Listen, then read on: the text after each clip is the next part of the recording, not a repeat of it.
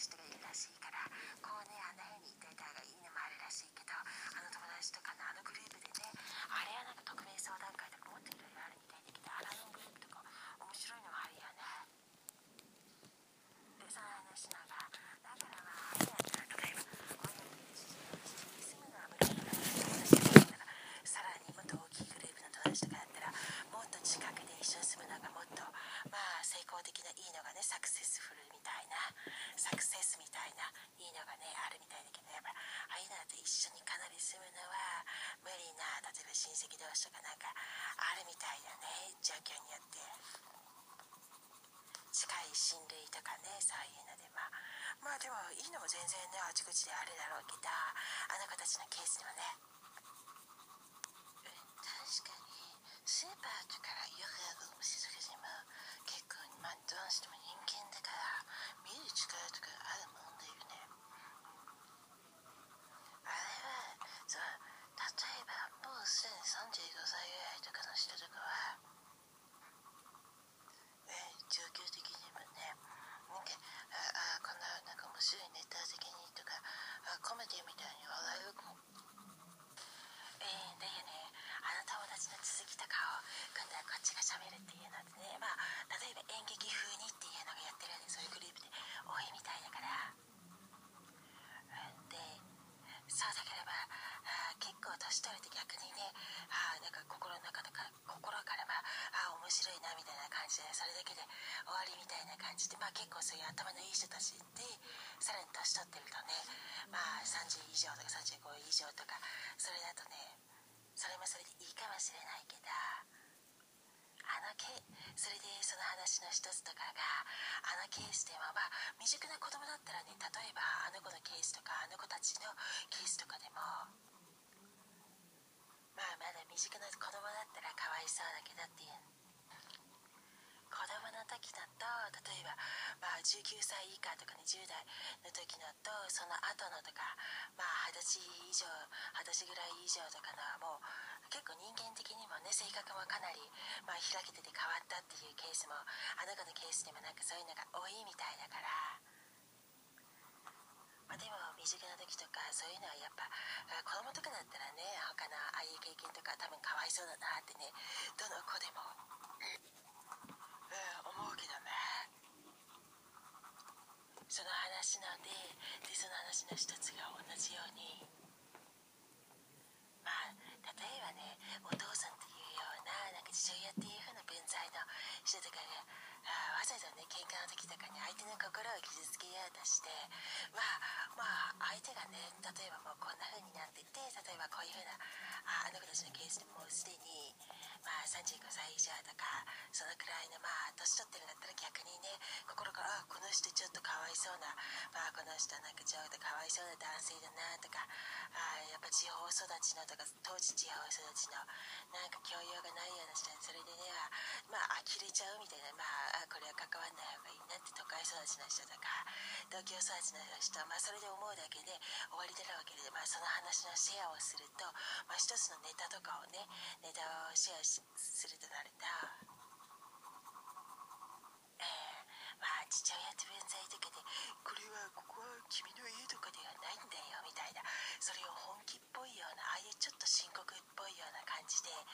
言うっていうのは、あれ自体やっぱりちょっとおかしいなってね。だから大人だったらね、大人として聞くんだったら、こんなこと言って呆れちゃうねみたいな、どんな育ちだったんだろうって、それだけの話なんだけどっていうのが、あるらしいよね。そういうのも他のケースであの子たちも話してたから、ネタとしても結構聞くのはいいかもしれないね。話として聞くのは大事かもとか、中には面白いかもっていうのが、例えばでもそれが大人相手だったらね、いいかもしれないけれど、例えば昔とかにかなり未熟な子供でも、例えばその子たちのでもなんか子供だった時とかは割とね、今とかとは全然性格も違うような、普通にもっといつも礼儀正しくとか普通な感じだけど、さらにね、おとなしい系の全然普通な、なんかあんまりね出歩くようなことがないような、そういう子たちだったケースだから、性格とかも、全然違う人間みたいな、全然違うし、全然違うっていうのがね、昔と今とかのどうせ性格とか中身も全然ね、他の人とかとの気さくな対応とかも全然、30以上年が例えば離れていてもっと経験もあるのに、しかももうすでにね子供持ってるような人とかがそういうことを例えば若い人とかにそういうことを言おうとするっていうこと自体が、例えばああいう深刻的なね、まるで完全に相手が若い人だったら多分鬱になるだろうね、鬱になるのも当然だろうねみたいなのがね。でもそれが大人とかだったら相手がもうすでに大人だったら、なんてこの人ちょっと変だなみたいな感じ、もうすでに分かってて心の整理整頓もできてる段階だから、ちょっとやっぱりそうだなって、こういう呆れちゃうような、呆れたみたいな、呆れちゃうような人間もいるだなっていう、それだけで終わりだろうけどねって言ってたけど、こうやって話すのはね、ああやってでいろいろ話して、そんな感じでね、もっと詳しいこととかをいろいろ話してくれてるから、結構ああいうのは役立っていいよね。いろんなそうバカな人とかがバカだから賢い人の真似を下手にするようなとか、逆に変な風にするようなのもあるみたいだから、勘違いするないようにって感じでね、別の言い方で言ってるのとか、変な業者とかに郵便局とかの明らかにあれ情報取ってるだろみたいな、紹介してるだろうっていうのがあったらしいから、都会の方とかあれ学芸大とか都立大とかそこまでにあんまり大繁華街っていうところじゃないようなところとか、あと森山とかでもあの子たちのでもあったって言ってたから、それも実際に見たしね、送られてきた情報とかビデオ情報とか写真情報とかね、友達とのアルバムとかシェアしてるアルバムとかもああいう子たちの多いみたいだよね。そういうの自体結構テクノロジーでな、友達とね24時間いつでも思った時にああやって話ができるような子たちのそういうテクノロジー使ってる子たちやっぱすごいね。もっと未来的に22世紀とか21世紀風になってたらしいよね。先進国の子たちにももっとすごいなみたいに自由があってたから。でも今度はね、例えば今となってはとかね、ある程度もう34、5とかね35ぐらいとかね、他のグループの人たちとかにもう過ぎた段階だったら、逆にその深刻っぽいように言ってても、例えば60以上の人とかがね、深刻的に言ってても、なんだかこの人ちょっとかわいそうな人だなみたいにね、本当に35ぐらい割と落ち着けばね、落ち着いたような年になれば、この人本当に例えばこの60代以上とか70ぐらいの人本当に病気なんだっていうのがある意味心の病気とか、ナルシストの病気とかもあるみたいですね。あとはお酒の病気とかアルコールを多分飲みすぎて変なんだろうっていうのが、実際はいいところとかまだ賢いところもそれはみんなあるけどね、そんな風に言うとそのどさくさに見切れて悪いことをするようなコピークライムとかね、コピー犯罪とかがあるらしいから、それはね逆に勘違いされないように言い方一つで勘違いするような、今がチャンスだなみたいに勘違いする人もいるみたいだから、そういうのはね、例えばその情報ので実際はそこまででもないかもしれないけれどっていうケースが多いらしいけどね。でもそれでネタとしてとかね、ちょっと大げさに言ったのとかちょっと言ったことというかね、情報を気をつけた方がいいのもあるらしいな。そうでもああやって結構本当にコネがあるような、もっとコネが実際につながれるような、そのラジオとかポッドキャストとかなコミュニティとか、それ以外オンラインとかオフライン両方とかな、要はそういうオフ会だけじゃなくてオフ会みたいなとか、そういうコミュニティでね、コミュニティが多いみたいだね。その方が世界とつながってる人ももっと多いみたいだから、いいかもといえばいいかもしれないよね。本当にもっと先進国に追いつくみたいな、他の子たちの経験とかもやっぱ外国の例えば裁判所とかも中に入れた人も見学みたいとか言って宇宙一の中みたいな感じで入れた人とかもああいう状況でいたらしいから、それもすごいラッキーだよね。ある意味とかもっとそういう意味で。ちょっと面白い言い方だったらあるけど、でその裁判所とかその見学とかね、綺麗なところ見学とかでもやっぱ作りが全然違うなって。あまりにも立派すぎるとかで、日本のなんかちびっこいのとかとちっちゃくてなんか貧相っぽいようなのと全然違うっていうのが、まあ正直なところ思ったのがあるらしいから、やっぱ外国のなんかすごいいいところとか、まあ先進国でやっぱいいところはね、お互いに真似するのがいいだろうから、それはいい意味での真似だね。悪い人とか犯罪者が賢い人の真似をバカにするっていうのとは違う真似だから、まあいいとこ取りはね、お互いにどんどん進んでいくのはいいだろうしな。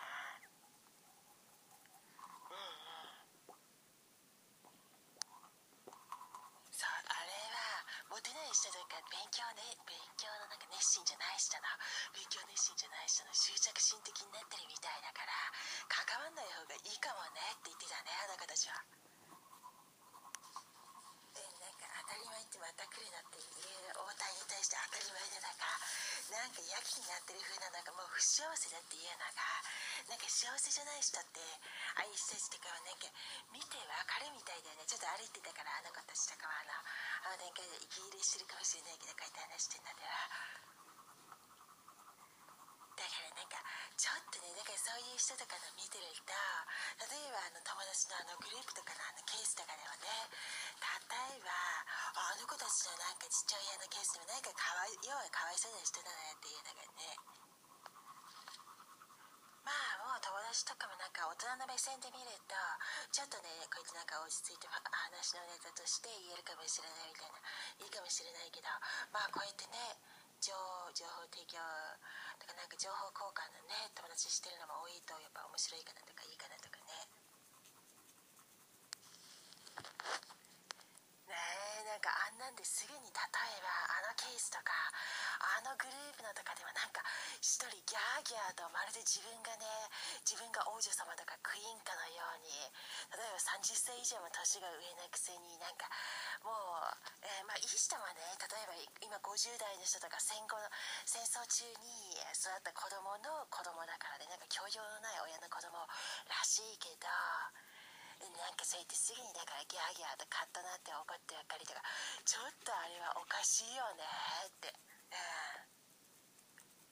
そうだからね、なんか上の子供が犠牲になるとかよく言うよね。ああいうのまあ確かによく言われるけど、まあ実際に合ってるだろうね。確かにそうだなっていうのが、だって例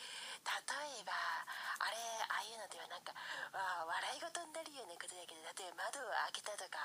それだけのことでカンカンになってまるで誰かが死んだかのような、そういう風な反応の仕方でしなくったってねってあの子たちも言ってて、なんかそれがまあ今となっては面白いっていうか、ね、例えば35歳ぐらいになった子たちのグループだと逆に笑って過ごせるっていうのが、なんてバカな、やっぱ教養のない人なんだろうみたいな感じですぐに、そうそうそう、まあ、例えばあのケースでも自分がなんか良いポジションにいるからって、まあ、それ例えば自分がなんか権利握ってると思うと、もうなんか完全に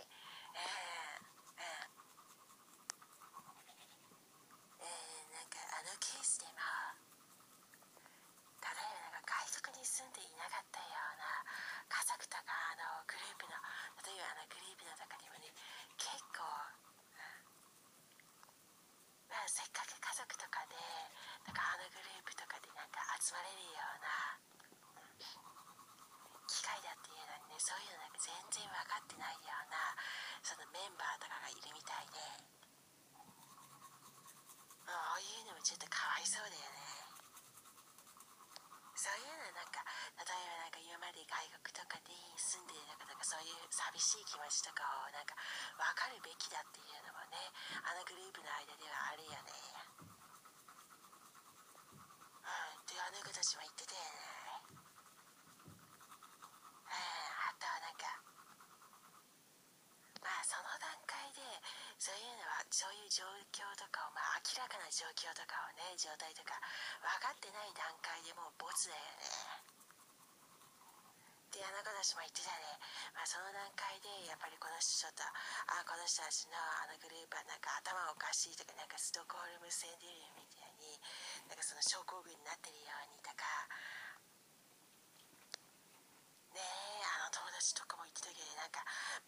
から結構ね、友達とかすっごい生きてきて、なんか悪循環とか回るとか言ってたから、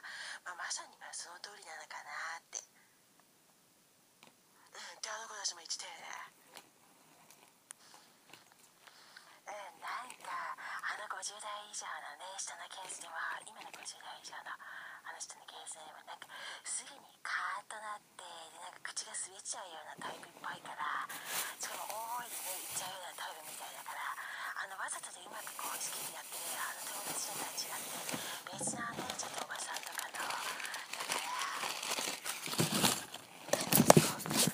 個人情報のとかをね、こっちとかそういうのは言わないけど、人のおばさんの場合はなんかそんな風に言っちゃうみたいだから、相手にはなんか情報とか言えないなっていうのがね、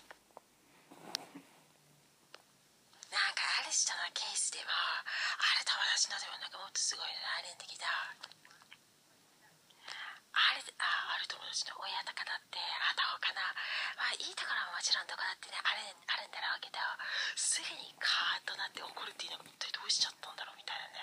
他人から見たりとか、ちょっと外から見たりとか、あと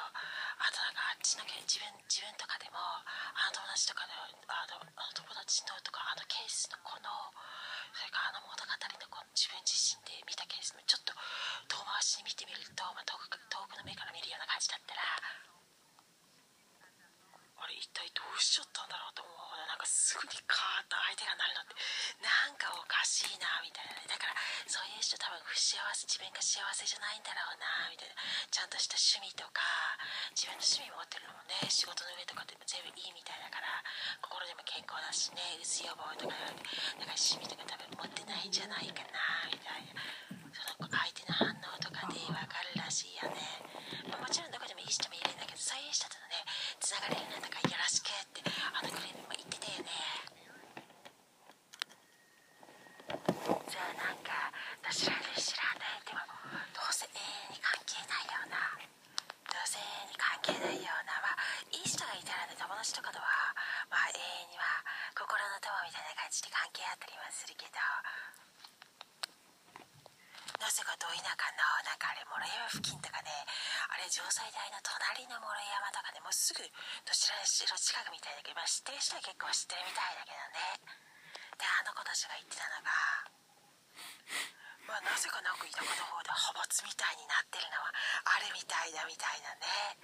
で、他の子たちも言ってたよね。あそこの奥のところのでも八百校とかがあるみたいで、これなんか他の子たちとかも送ってくれたものとかをなんか題材とかにしてノンフィクションとかを元にした演劇のね材料とかにもするようなのあるみたいだから、そういうのも全然送っていいよ、あっちにも送っていいしね。それねありがとね。あとなんかあれはオーディオコミュニティとかポッドキャストのコミュニティにもいろいろつながれるのとかね、オンラインとかオフとかオフラインとかね、いろいろあるみたいだから、そういうのもね参加してくれてる人とかやってくれてる人、あとなんか気が付いてくれてる人とか、なんかつながりとかもありがとね。いい意味のコネクションとかも結構いいもんだよね。であれは八百校の先をずっと行くと恨みしみたいなのがあるんだよね。恨みしといってもなんかちょっとして商店街的になってて、居酒屋とかもあるみたいだけど、居酒屋でもねなんか悪い人もいるみたいだから気をつけた方がいいのがあるみたいだよね。かなりなんかいがみ合い的でも、そういうところに来るようなのとかも、中には諸山つながりとかのなんか変な人もいるとかね、埼玉県とかのって言ってたよね。子たちのすごいいろいろ情報とかで、情報も結構大事だよね。でもなんか諸山の町とかに行ってるのがなんか大瀬からの郵便局みたいなんだよね。だから大瀬っていう名前がよくそうの会話とかもその会話でもその名前が多かったみたいだけど、実際は諸山町のマーク、ここ、マーク。